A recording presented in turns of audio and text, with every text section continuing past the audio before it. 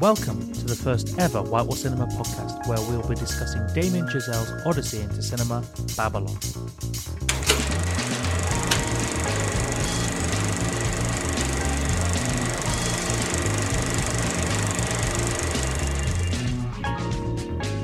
Welcome to the first ever Whitewall Cinema podcast. We're a pop-up community cinema in central Brighton. We bring interesting, unusual, fun, overlooked cinema, both old and new, to the people of Brighton. And we're now branching out into podcasts. This is our first ever podcast. I'm Henry. I'm joined by Layla. Hello. I was going to say hello, but you did say hello. Hi. And we are going to be talking over the coming however many weeks. Hopefully we can keep this going as a podcast forever. I'd love to. Very excited to be doing this new thing. And we're going to be talking about film, of course, as Whitewall Cinema, as we are, film nuts, enthusiasts. And it will be primarily reviews, so sort of non-spoiler reviews of mostly new films that are arriving.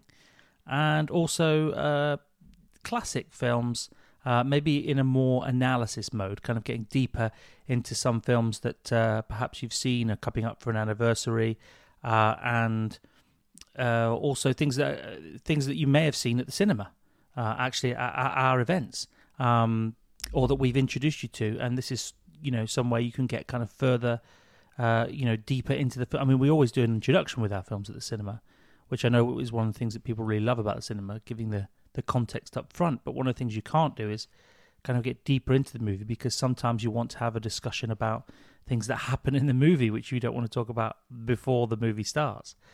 So it'll be, sometimes you're going to be able to see a film and then come over to the podcast and actually get deeper into it with us in an analysis sense. But again, we'll always warn you, with the reviews, it's a spoiler-free experience, and with an analysis, there might be a little bit of a bigger dig into the plot.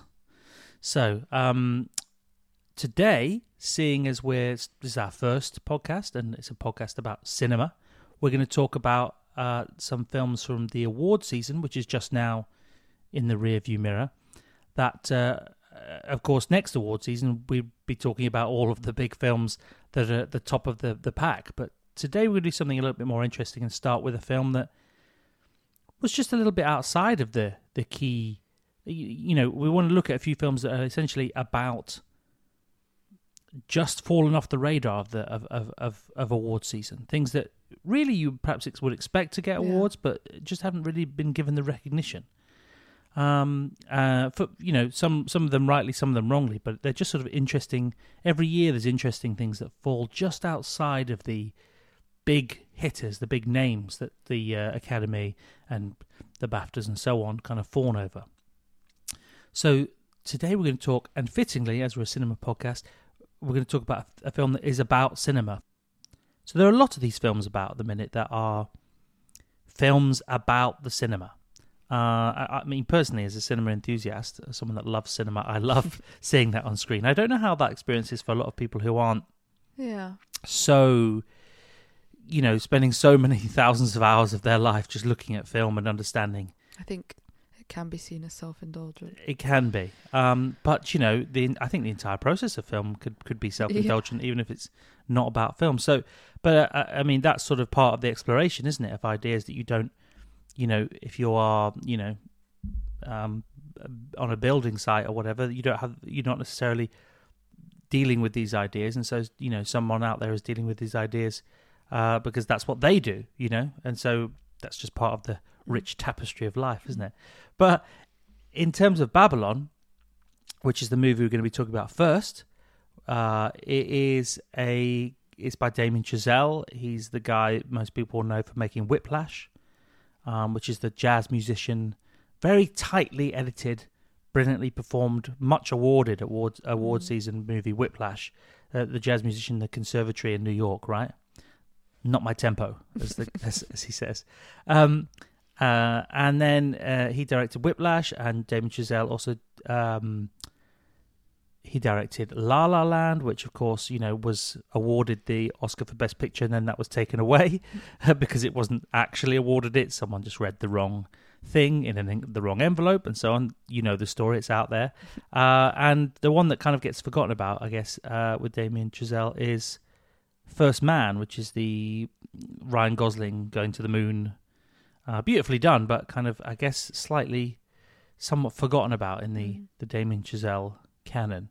But Babylon is this sort of epic 3-hour exploration of the early days of Hollywood. It begins in 1926, and it is essentially sets up as an exploration, at the very beginning, an exploration of the kind of debauched lives, rather detached from most people's lives, just as Hollywood, I guess, is understood to be broadly detached from ordinary lives. But they're living these extraordinarily hedonistic lives. Interesting, I guess, at a time before social media and very, very kind of close quarter reporting, and everyone's got a camera on their phone. They're doing these crazy, wild, hedonistic things in the privacy of their big mansions.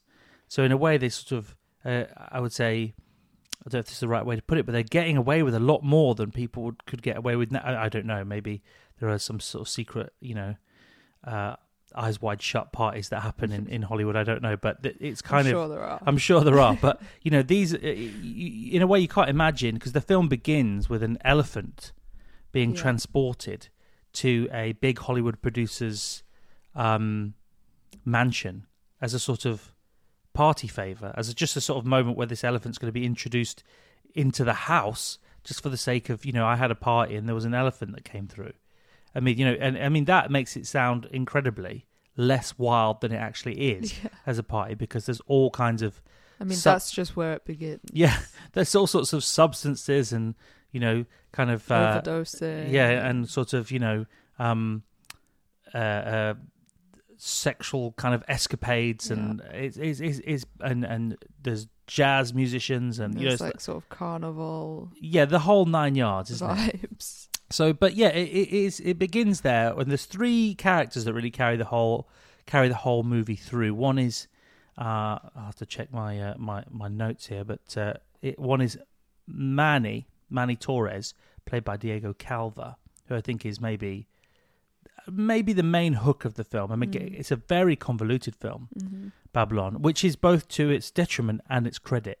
But yes, it's Manny Torres, who's a sort of, at the very beginning, is a jobber, a guy who does odd jobs for the studio head, but not on any production capacity. I mean, his dream is to be on a movie set. And that is, of course, realised quite quickly in the film. But he starts out as a guy who's just doing grunt work for a producer. There's Nellie Leroy, who is Margot Robbie's character, who just sort of arrives, again, very early at the party, is trying to blag her way into the party, but isn't really she's not yet a star, but she's on her way to stardom, is the idea.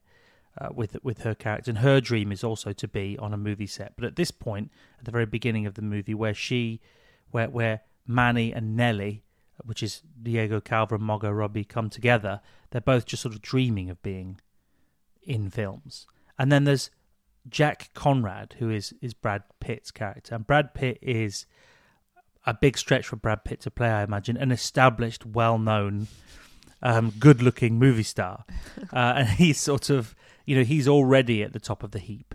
And so these are the 3 sort of paths that intertwine in Babylon, which then they go on it's a real odyssey into the world of cinema, behind the scenes of cinema, and it has a kind of, it is at the very beginning, I think, a little bit cringe, actually. There is a moment. I mean, some people are going. Let's be upfront. Some people are going to hate this movie. Yeah, 100%.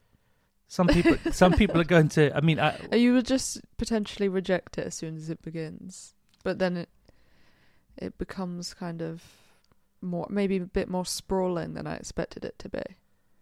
I think, and spends more time with different characters and kind of goes into the life on a movie set. I think it's just a bit cringe because Diego and Nellie, or Margot and Diego, their characters at the beginning are a little bit wide-eyed, partly because of the drugs that they're taking, but also which Nelly keeps up. Yeah, but there's a sort of general sense that, they're talking very broad strokes about cinema and how brilliant cinema is and just wanting to be a part of it. Yeah, I mean, it's a specific scene where they are taking drugs and speaking in this sort of naive, really annoying way about being a star.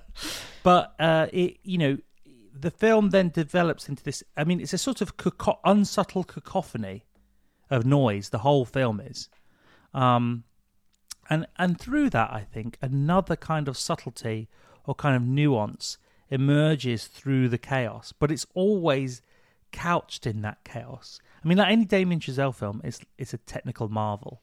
Like the way in which some of these scenes are shot and the way in which it's designed and the production design and, of course, the music, always top-notch with Damien Chazelle. He's obviously, I think he actually studied... Yeah. Music, jazz maybe, or classical music or something. Well, I think something about Whiplash is autobiographical, isn't it? So, but he just, he excels in terms of music, and there's a lot of music in this film, a lot of amazing performances and musical cues, and there is another character who is a jazz musician who's maybe the fourth character down in the sort of pecking order of big characters. I think that character's name is Sidney Palmer. I might be wrong. I might be wrong, right. But so there is quite a big focus on music. But at the end of the day, it's about filmmaking, and it's sort of about the there's countless references to like silent movies or early sound movies. I mean, there's so many films. I mean, and I'm not perhaps the world's foremost aficionado on silent cinema or early cinema, but I do have a good enough knowledge to know that there are, 100 different movies being referenced here. That where they're sort of taking moments from movies and feeding them into the plot, or they're just showing, telling stories. I mean, all of the stories in this movie are sort of, even though it's an imaginary world full of kind of nonsense, it's also clearly extracted from potentially real Hollywood, or at least myths, but like legitimate kind of 20s, 30s Hollywood stories of actresses and actors. I think you've hit the nail on the head as well, because it is a film about. It's a myth-making film. It is about the myth, the kind of mythology of Hollywood and the mythology of making movies, but also, the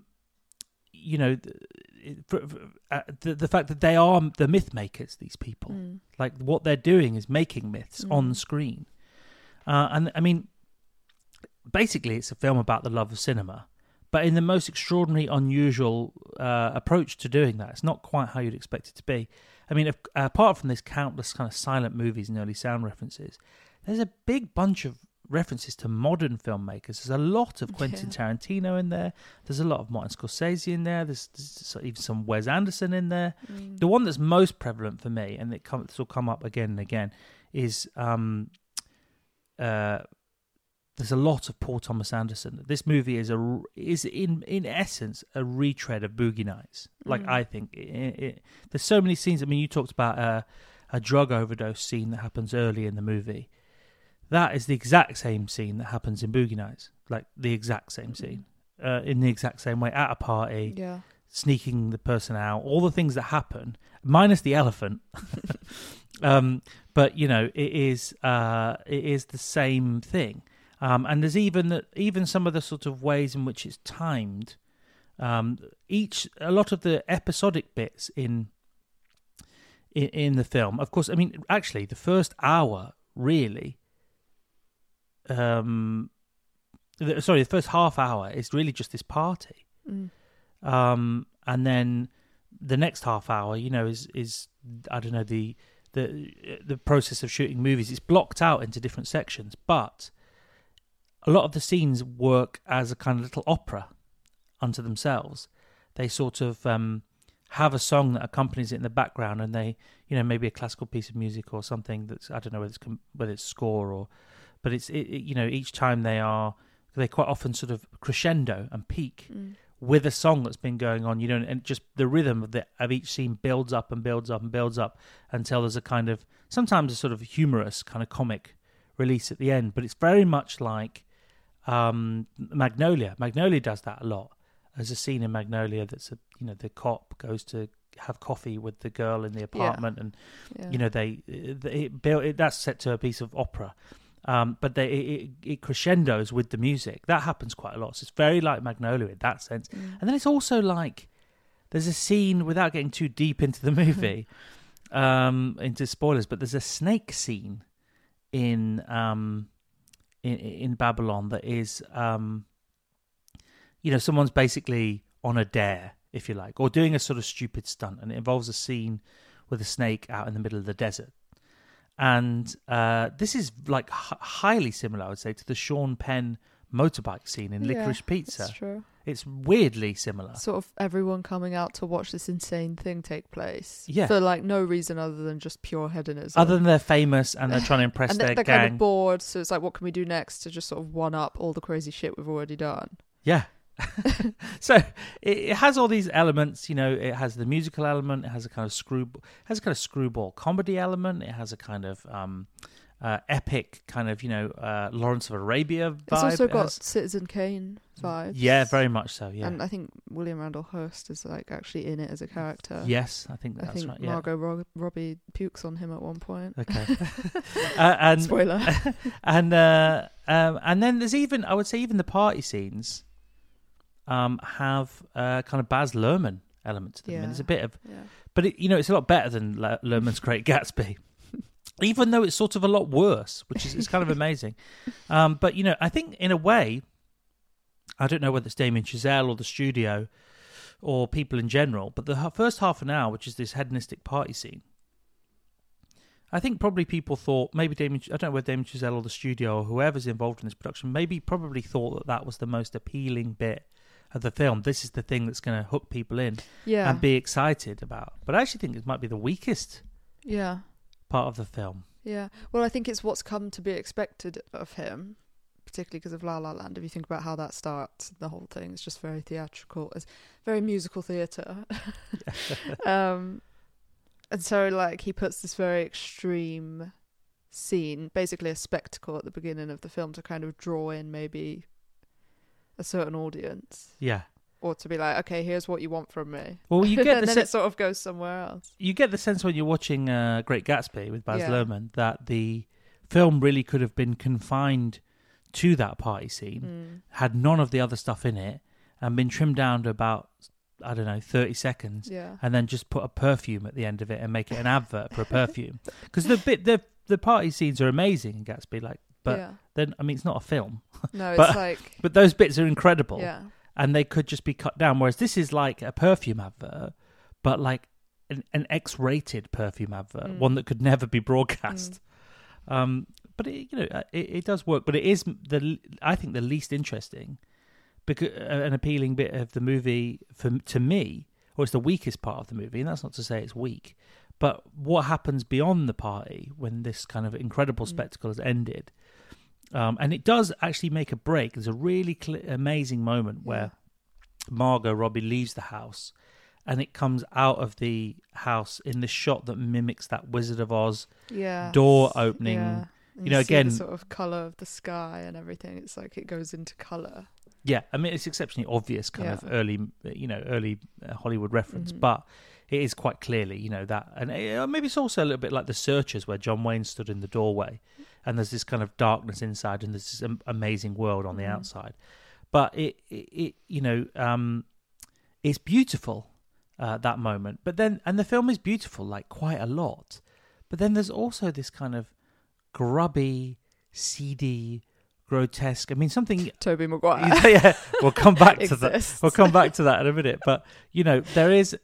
They've had a lot. The cast seems to have had their teeth yellowed for this. I don't know if you noticed it. I didn't notice until you said. But there is this. There are these things. That I noticed it on Tobey Maguire and his skin and everything. He just looks like he's been living in that underground. Yeah. Again, let's not get. People are gonna have to experience that I would say that is. There's no way for us to describe those without without giving it away. And immediately, people not wanting to watch a podcast about the worst things that you've ever heard in your life. But yeah, and there's even, I mean, again, another filmmaking reference is that they then get into that section, which is again the second half hour of the movie. You know, we've not even got out of the first hour here, and there's a good half hour then about the movie making process at that time, about all this sort of backlot that's all kind of outdoors, where there's lots of movies shooting side by side. But even before you get to that, I think between the party scene at the beginning and the bit where you're at the films, it's just the bit where Diego Calva goes with Brad Pitt to his house. Yes. Because he's like, okay, come with me, that you can sort of work with me, or you can follow me around, or whatever the deal is from the party. And he drives him home, and then you just see Brad Pitt like being, I don't know, a drunken mess at home. It's actually got a little bit of like Once Upon a Time in Hollywood, I thought. Yeah, no, there's a big, but that also follows through in terms of Once Upon a Time in Hollywood, in terms of the way that he treats the bits of the film that are about movie making. Yeah. The kind of pacing of, you know, there's a bit there where, again, these are not spoilers. This is just very, you know, light investigation of the plot. But Margot Robbie's character is doing some acting quite early on in the movie, and she's being asked to kind of do. This is weird as well, because she's being asked to do produce a tear, basically, to cry, and then she's sort of like, you know, this is already a kind of feat of amazingness, and then she's asked to do it again. In fact, she's not asked to do it again. She goes, should we go again? Like, when everyone's sort of amazed that she can go again straight away to produce a tear. Two things about this. The process of that is about, like those scenes in Once Upon a Time in Hollywood, which is where Leo DiCaprio is getting into the process of acting. Yeah. And you're watching someone acting in a movie, then it's also the same as Boogie Nights, where different industry, a different movie industry entirely, but Mark Wahlberg's character goes, and then they're like, and he's like, do you want to go again? And everyone's amazed. Not only did he do it, but he'll do it again. Yeah, you know, it's like it's there's same something bit. Really, but there's something also really like sociopathic about it. Yeah, for the characters, I think it's like trying to tell you. It's almost like this person's not human, or they don't actually have proper, I don't know, emotions or empathy. You know, it's like when she can cry in this way. Yeah, because she's actually just crazy the whole time, and she shows a real lack of empathy to people around her too. And she just kind of uses people and relies on them way too much. And it's like, yeah, I can produce a fake tear for you. It just says so much about her character. But then also there's there's this almost like moments of kind of Wes Anderson style humor in it, with the director that's directing Margot Robbie, when she's just sort of like, okay, yeah, we'll go with it or whatever. And it's quite funny in a kind of detached, cool Wes Anderson way. Yeah. And I forget this actress's name, because she's also in First Man. Oh, okay. And I think I'm right in saying she's Damien Chazelle's wife. Oh, really? Yeah. So I had only seen her in First Man and this. Yeah. We'll have to to find out her name. Hang on. Oh, is it Ruth Adler? Is it Ruth Adler? Is that her? It is. That's her character name, Olivia Hamilton. Is it her? Yeah, Olivia Hamilton. Yeah. Okay. So she is his wife. Yeah. Okay. Yeah. So, but yeah, she pops up in that, and she's great in that. Yeah. I guess it's not a huge role, but she comes back a few times in terms of the movie making process. But she is really good. Actually, yeah, she's great in it. Like, she's it's fantastic. Funny. Yeah. Just the reactions that she has to Margot Robbie, because she's kind of there. She's kind of causing a scene. But then the director's so willing to go with it, because it's like, fine, like, we're on this production line of making films at this time. Yeah. And it's like, yeah, if you're going to do that. Do you know what I mean? It's like, it's kind of, she does a good job of showing, I think, like, how Margot Robbie's character is supposed to be really kind of extraordinary in that way. Yeah. And just such a performer. Yeah. And she kind of like assists Margot Robbie. Yeah, sometimes it's not what Margot, any character, sometimes not what they do, but it's the reaction of other people around them. Yeah, it's the reaction. I think it actually helps you to, for me, okay, I'll speak for myself. Yeah. It helps you to hate the Margot Robbie character less. Because you don't like Margot Robbie? I think she has limited skills. Yeah, I'm not a fan of Margot Robbie. No, either. it's I know fine. everybody loves She can Margot. be well cast. I know It's everybody fine. loves Margot Robbie, Yeah. but she's maybe not our favourite. No hate. Yeah. But this character, just the small role of the director and watching her reactions to the things that Margot Robbie is doing actually kind of helps you to go, okay, I'll go with this. Yeah. You buy in. Yeah. And also, I mean, there's a sort of, and then on the other side of the lot, Brad Pitt's making a film. And it's just sort of wild and out of control and, very, frivolous and hedonistic. But it's Spike Jonze is there. So you've got Spike Jonze now thrown into the mix of directors. And he's playing a director, a sort of archetypal, there's a lot of directors that came over from Europe at that time who were working in Hollywood. And he's playing, I don't know what nationality maybe a is, German but director. he's playing an Austrian or he's playing some sort. I mean, maybe it's maybe Spike's sort of accent is not making it clear, but he is there. It's all about the process of the light and capturing the light and capturing everything at the right moment before the light goes. Which, by the way, yes, go on. Brad Pitt is also struggling with coming to the end of his career and having to realise that he might be too old for what he's doing. Yes. And there's a gossip columnist who's kind of writing about him in an unfavourable light. The light is fading. The light is fading on Brad's career. But then Manny has to go and get a camera, and that, again, it sounds like simple stuff, but it's very drawn out, very operatic, and done with real brilliance and flair and technical expertise. And it's very exciting, I think, if you're into cinema, even though it's convoluted and kind of, I think for a lot of casual film goers, they're going to reject this kind of, people don't like these, I think generally, and I understand it, but people don't like these kind of messy, long, convoluted, I mean, make it sound terrible, but people like a very tightly knit narrative, beginning, middle, and end thing. And this is not that. And that's speaking very broadly, but This is not that. This is not that. But it has so much more to it. Yes, and the way that's all, it's almost like Spielberg's 1941. Yeah. I mean, it's like it's a wild ride. It's an ensemble. Yeah. Mess. Yeah. or but fun. To use the comparative, Scorsese's New York. Yeah. Just kind of Once Upon a Time in Hollywood. Because it's all like, okay, you're here, and we're really just wanting to show LA and the landscape. And here's 50 characters that crop up throughout. Yeah. And you're kind of just getting a taste of it's kind of like if you were to go to LA and have a couple of wild days in LA, and then you'll be like, what just happened? Yeah. It gives you that feeling. But then there's also, there's a lot about the kind of industry. And I think in a way it's a bit like the process of working through things. Again, it reminded me of Scorsese's The Aviator.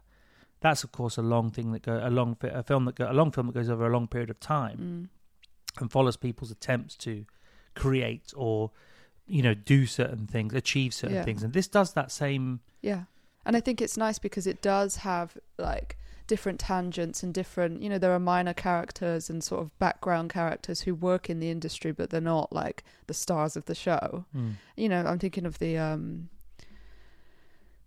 I don't know her name, but I'm going to say the Asian American woman who is a performer, or no, she performs at the party, she sings, she's kind of cabaret. Yeah.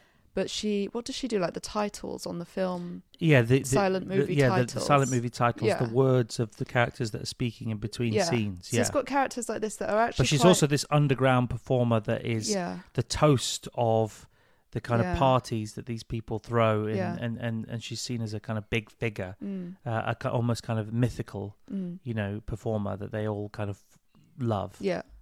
But you follow characters like that, and it's kind of, it'll just go away from them, and then it'll come back and it'll weave them in, and you sort of realize the significance of them, which is a lot of times just tangentially, she becomes significant. They have to get rid of her because of, I don't know, the relationship she has with Margot Robbie's character at one point. Yeah. But it makes you feel like you're actually invested in these background characters too, and it's nice that it goes. And this singer, as you say, again, no spoilers here, but this singer comes back into the plot at one point and meets with Brad Pitt at a party, and then Brad Pitt goes off from the party, and I won't spoil because it's these are all major plot points, but the exact same scene happens in Boogie Nights again. Yeah. The exact same thing, Yeah. in the same way, with the same pacing. It's bizarrely Boogie Nights, like through and through and through. But it is really a film. It's about. There's so much about. I mean, like it's a film about the magic of Hollywood, the extremeness of Hollywood, the folly of it. Yeah. The kind of mad. But also the way it kind of chews people up and spits them out, and they can end up. Yeah, well, I was going to say the madness of Nothing. Hollywood, and then I was going to say the kind of near-death experiences, or sometimes kind of death experiences of just like extras or something, you know, of like how wild it is. Yeah. You know, again, this myth-making about the myth-makers, that's what this film is, you know. But there's a kind of sheer love of cinema in this movie that I think you don't get. I was kind of surprised, we won't talk about this movie, but another movie that was kind of in the mix at the same time was The Fabelmans. And The Fabelmans, of course, Steven Spielberg's story about himself, or well, you know, it's a mostly, you know, I mean, people would talk about is it true or not true, but, you know, this story about Spielberg's childhood and how he became a filmmaker. But it's really about his family. Yeah. And it is about the kind of cost of being a filmmaker or having that kind of point of view. But it isn't really on the level in terms of like how much it is about the love of cinema as a movie like this. This is really about whether it be the industry or whether it be the process or whether it be the silence or whether it be the kind of side things like the parties or just the production line process, you know, the technical process. I mean, there's like scenes of like, you know, film being fed into the loops of a camera, you know, quite, you know, front and center. Yeah. Or there's a whole sequence in the movie which is essentially about sound. When sound arrives in the second hour of the movie, I mean, blimey, we've only got to the second hour of the movie.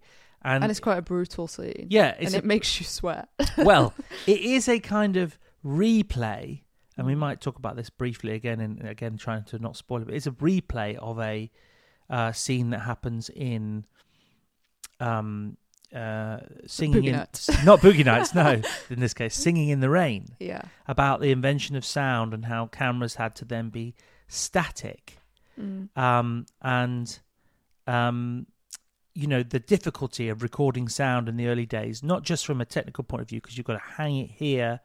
If you want to hang it somewhere else in the shot and you want to hear someone speaking in a different place, you have to move the microphone. The actors have to hit their mark. They have to say it just at the right time. People can't have a watch on, or people can't be wearing a certain... You can't open the door of the studio you can't open lot. to the sound stage, because you let the sound of the water... I mean, there's so many things. And the camera has to be in this box because you can't... The sound of the camera, of the film ticking over, is too loud for all the mics on the soundstage. So there's all these things, and I mean, one of the things is about movie making at times, it kind of got ruined by the fact that, you know, you couldn't have these dynamic camera moves or anything. You couldn't do anything with the camera anymore because you had to just put it where the camera went inside this box, because you had to protect it from the sound if you wanted sound.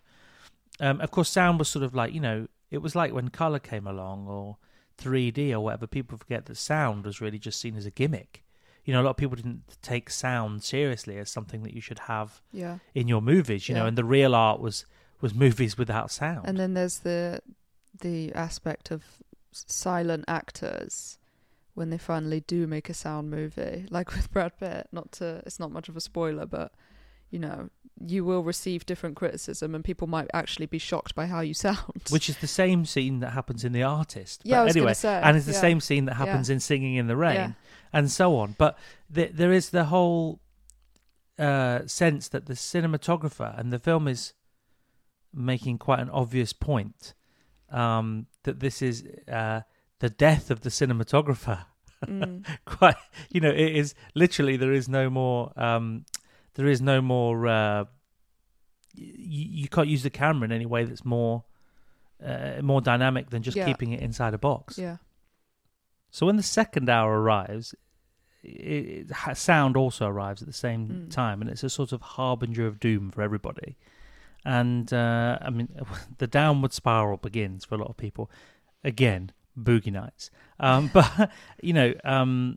It also moves on in another way, which is this is sort of, you know, you're talking about people being judged differently before and after sound. The sort of pre-code debauchery the sort of pre-sound debauchery. Then it moves into this code era, and there's a sort of puritanical PR side of things. Yeah, that's both on, that is on screen and of course off screen, because the gossip magazines and so on will capture these things, and so there becomes an attempt is made to kind of save Nellie as an actress, clean up the image. Yeah. But then there's also a sort of element that they try to get in here, which is a sort of grotesqueness of the upper class. And we're getting a kind of triangle of sadness, even with we mentioned maybe a light spoiler about vomit earlier, but there's a lot of vomit in Triangle of Sadness, and that appears in the same moment, in the same commentary about the upper class and people with money and their kind of folly and their kind of arrogance. And it comes, so I mean, it's almost like it's referencing that as well. And there's a sort of sense of there's moments where she's trying to rehabilitate her career, and she's sort of, the audience that she's going for are the upper class, because she wants to, the sort of power players, polite society, and she sort of, in a sense, she sort of dies in front of this audience because they don't, it doesn't go quite so well. And the same with Brad Pitt, literally, because his character's, now in the sound era, he's kind of dying in front of the audience, because people just sort of, not only can his character die in a movie or whatever, those kind of references, but literally there's a scene where he's looking at people watching him in a movie, and they're laughing at his performance because I don't know exactly what what's weird about that scene where the audience are laughing at Brad Pitt is that it's like, I think the audience seemed quite pathetic and childish. Yeah. But people would have been like that, and they would have, it's kind of just like they would have thought that sound was a funny thing to hear in films, and it seems like, I don't know, maybe it ruins people's perception, because they will have ideas. I mean, you would imagine what you think an actor would sound like, and you kind of get to put that in the film yourself, and then you're just confronted with what they actually sound like. It might be funny. What I got from it, unexpected. The idea is that he's maybe not a very good actor. Well, or he seems stiff or something. It's like his line delivery is stiff. Yeah, he's not helped by sound. But what I get from the scene is that Damien Chazelle is almost like taking. I mean, it's a risky game to play when you've got an audience, and this is one of the reasons why people reject it, because he does take all these big risks throughout it. But it's almost like he's saying about all the times that he's made a film and it hasn't been received in the right way. Yeah. That there is a reality that people react to it in a way that this is not very good.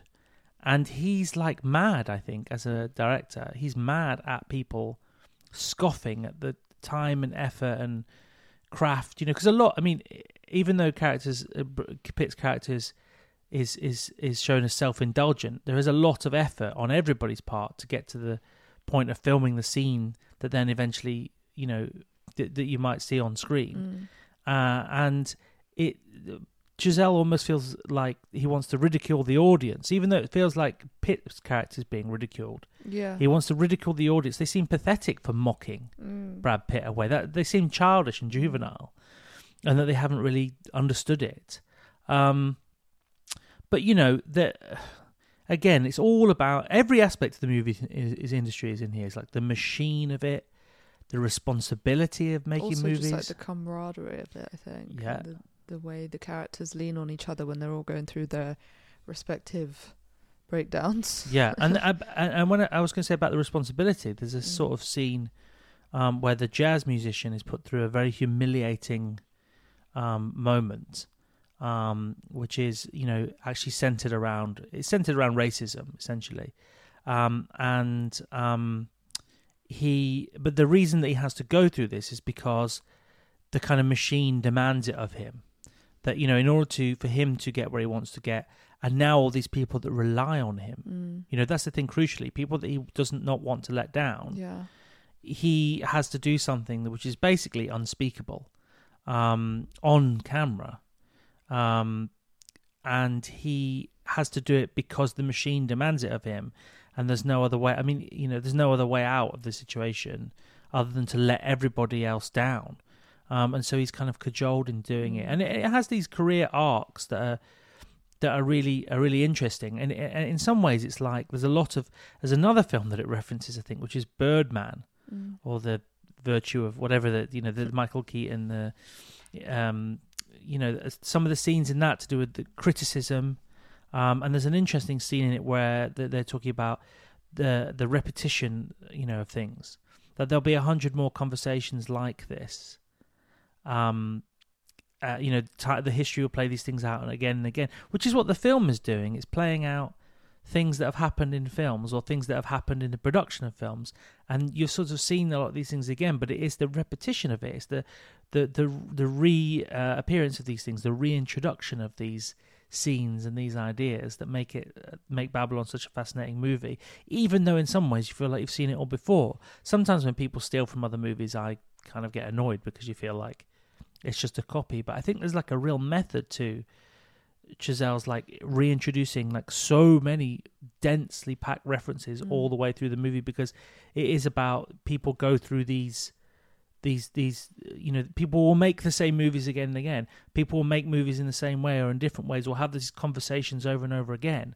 And again, you'll have to watch it to really understand that, and maybe you won't. You might have to watch it several times to really get that. It's one of those types of movie, I think. Yeah, and I mean, all the characters have. I mean, the whole thing about Brad Pitt's character is that he's so desperate for something new. He wants this kind of modernity, but it comes back to bite him that he does want that, because in the end, sound comes, and he keeps talking about furniture and design, and he wants to like push the boundaries because he's basically bored of being a sort of movie star, and when it finally comes, it's like a mistake for him. Yeah. But then he continues, doesn't he? I mean, I remember at one point he gets a phone call, and basically the upshot of it is like, this is going to be a shit movie. There's no money in it or whatever, but he just does it anyway because it's like, what else do you have? This is your life. Yeah. And what transferable skills do you have? And there's a theme in it which is spoken to Brad Pitt, which is about that, despite all of these things that happen, whether it be these behind-the-scenes parties, these terrible falls from grace, these mistakes, these productions that go awry or whatever, it's like what gets on screen is forever. That movies, once you've shot it and it's in the can, it comes back again and again in the movie. It's like it is forever. Once you've got it on film, it's preserved it will live long beyond your lifetime, and it's a sort of beautiful thing in that. So there is this like, not just, it's kind of ironic because the gossip columnist tells him that, and the same could be said for her words on paper. She's okay going around doing little gossip columns and writing just horrible things about actors and actresses who are struggling. So there is a whole sort of, Chazelle has basically introduced all sides of the coin, like every side of the movie making coin. That's why it's 3 hours. Because every side of the movie making coin is there, from the point of view of, I don't like it when people watch my movies and scoff at them. How terrible you are, people, for doing that. And aren't movies amazing and magic? And I'm so in love with it, and they'll last forever, and they're a beautiful thing. Like that, all of that, everything in between, like bitterness and pain and pleasure and joy and hatred, and like, everything's in there. And in a way that mirrors, again, I'm not going to spoil it, but the end of the movie is set in a movie theatre. There's a section where one of the characters is watching a movie, and it sort of recasts a very famous movie, which is about this era, which is a comedy. It recasts it as a tragedy. You see now, you'll know this movie probably, and it sort of shows elements of this movie which are basically about filmmaking, an older movie, a classic movie, and they're played for comedy in the movie. But actually, when you know the story of the film of Babylon, and of the character, you realise that there's actually, these things aren't just funny, even though Hollywood people in the future, from his point of view, will make, or at the present as it is, because late in the movie and time has moved on, are making fun of it. There's also there's a story behind all these people are real people who are all really trying to achieve something, who are really trying to do something. And it's very famous, this scene, I guess, on Twitter, because it has like it then cuts in lots and lots and lots and lots of different movies, literal references to movies. And it's sort of a weird history of cinema. in a weird way, but in a very odd way. But it's a divisive scene, but I think it's great. Yeah. I think it's really powerful. If you love movies, it's really powerful. If you're not like a big movie lover, it might not impact. Be jarring. Yeah, it'd be jarring. But I think as someone who, if you're really a lover of cinema, then you'll look at this and reappraise the way that you look at cinema and reappraise. And that's what that's the point of a movie, is to help you reappraise something. And if the movie is about movies, then it should somewhat allow you to reappraise how you understand or see movies or movie making. It's basically like the last scene is basically, it's a tragedy, but then it's also still magical. That's the point of it. It's sort of everything. Cinema is everything. If you're really into cinema, it is everything. And that's what, for Damien Chazelle, it clearly is his whole world, his whole life. I guess that and jazz music. But and then just before, I should just say there is a section in the movie with Tobey Maguire, which I promise we come back to, which we won't spoil for anybody, but well, it's a wild ride, that excursion, isn't it? Yeah. I mean, I don't know what to say about it without giving any of it away, but my God. Even if we were giving it away, there's almost nothing you could say about it. That's true. That would make any sense. But it is a real deep, dark dive into the underbelly of Hollywood. Yeah. And They go and meet with Tobey Maguire because Margot Robbie owes him or his people some money from gambling debts. I believe that's right, isn't it? Yeah. And then it takes a turn. Yeah. And it's a wild turn, yeah. So, I mean, even when we talked about plot points in this, it's so dense, this movie. I don't think it's, apart from the kind of shock factor of what happens in some of those scenes, you can't really spoil this movie because it's just it's a world unto itself. It's so many little details, so many little scenes, so many little things that feeds into everything else. I think you could watch this movie. Watching it back, I know I'd seen it once and you'd seen it once and then I watched it back.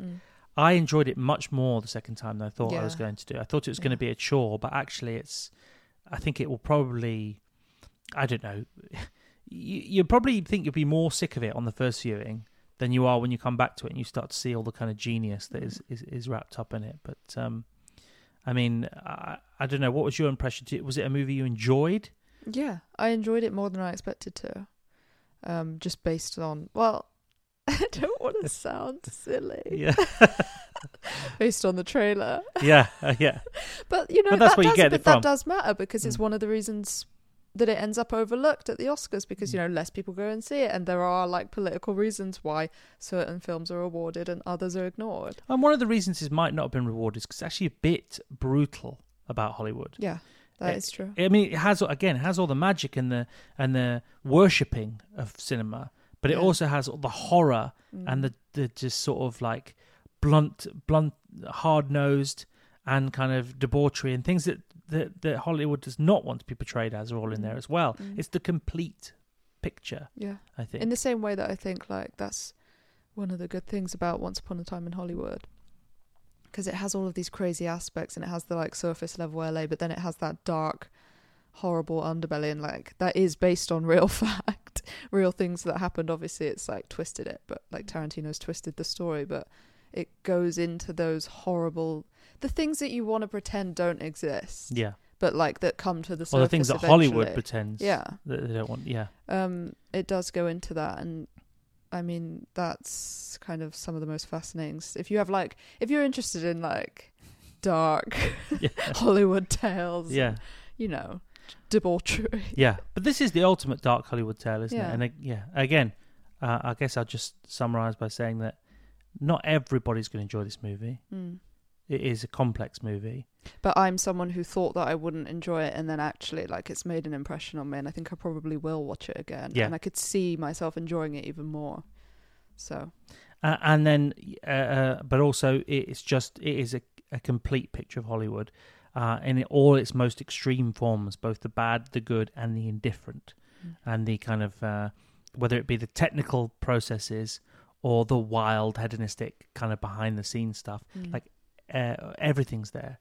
And so, I'm really pleased that a lot of people are not going to like it, but I'm really pleased that Damien Chazelle's made it, and it might be my favourite Damien Chazelle movie. I was just going to say that I think it wasn't just based on the trailer that I thought I wouldn't like it, but like I was thinking about La La Land, and like sometimes as much as I watched La La Land and was like impressed like anyone else was, I can also be sickened by like musical theatre vibes and like here's a dance number, you know, well, a song and dance. It's pretty cheesy, La La yeah, Land. but I thought that Babylon would have a bit more of that.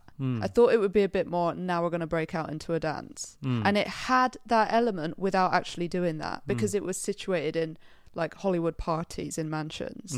So it did it in a way that like it was justified and it wasn't just a straight up, you know what I'm saying? Yeah. And it did it, and it had the reason for like, it's about Hollywood and it can bring in like Hollywood musical vibes, but it doesn't have the element that La La Land has, which always turns me off, because I'm like, I don't want to be faced with this. Like, yeah, because it has a brutalness and a seediness and a grittiness that La La Land doesn't have. Yeah, which is which purposeful. I think works in its favour. Yeah, it's purposeful. Yeah.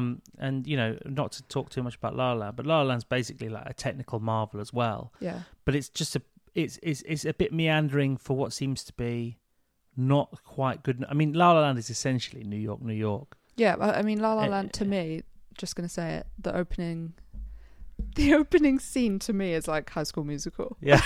I'm sorry. Yeah, but High School Musical, which I love. High School Musical done with a real high level of technical prowess, of course. But that doesn't. But like that doesn't avoid the. There's still a cheesiness to it that I just can't see past. Yeah, yeah. Well, to me, it was like, I mean, I don't know if we've ever looked at this stuff, but the Jack Demy musicals was quite similar to La La Land, and there's a sort of artifice that I think maybe he's going for there that's kind of missed in the Hollywood production, rather than Jack Demy's like the French, you know, kind of new wave kind of musicals, essentially. I mean, but I guess like any of that musical element that exists in this film is done with more maturity, is what I'm trying to say. Yeah. Yeah, it's a fascinating. It is more in the vein of Whiplash in that sense. Yes, but much more developed. Again, Whiplash was just a short film that was stretched out. This is like amazingly Hollywood history compacted into 3 hours. Yeah. So it's like a long film, but there's still almost not enough time in the film. Definitely, I didn't watch it and think, oh, this is so long. It felt like this could go on. Yeah. And I would be fine with it. Yeah, yeah, but not everybody's going to feel like that, are they? No. I think a lot of people will probably be turned off by it. But if you're into movies, I'd recommend it. But then I don't know if I would recommend it to everybody. So, but I thought it was fascinating. I'd recommend everybody try it. Yeah. Give it a go. Yeah. So thanks for listening, everyone. And hopefully you'll join us on another, at the cinema, of course, but on another White Wall Cinema podcast in the near future. Maybe there's one you can click on now and listen to straight away. But otherwise, we'll see you soon.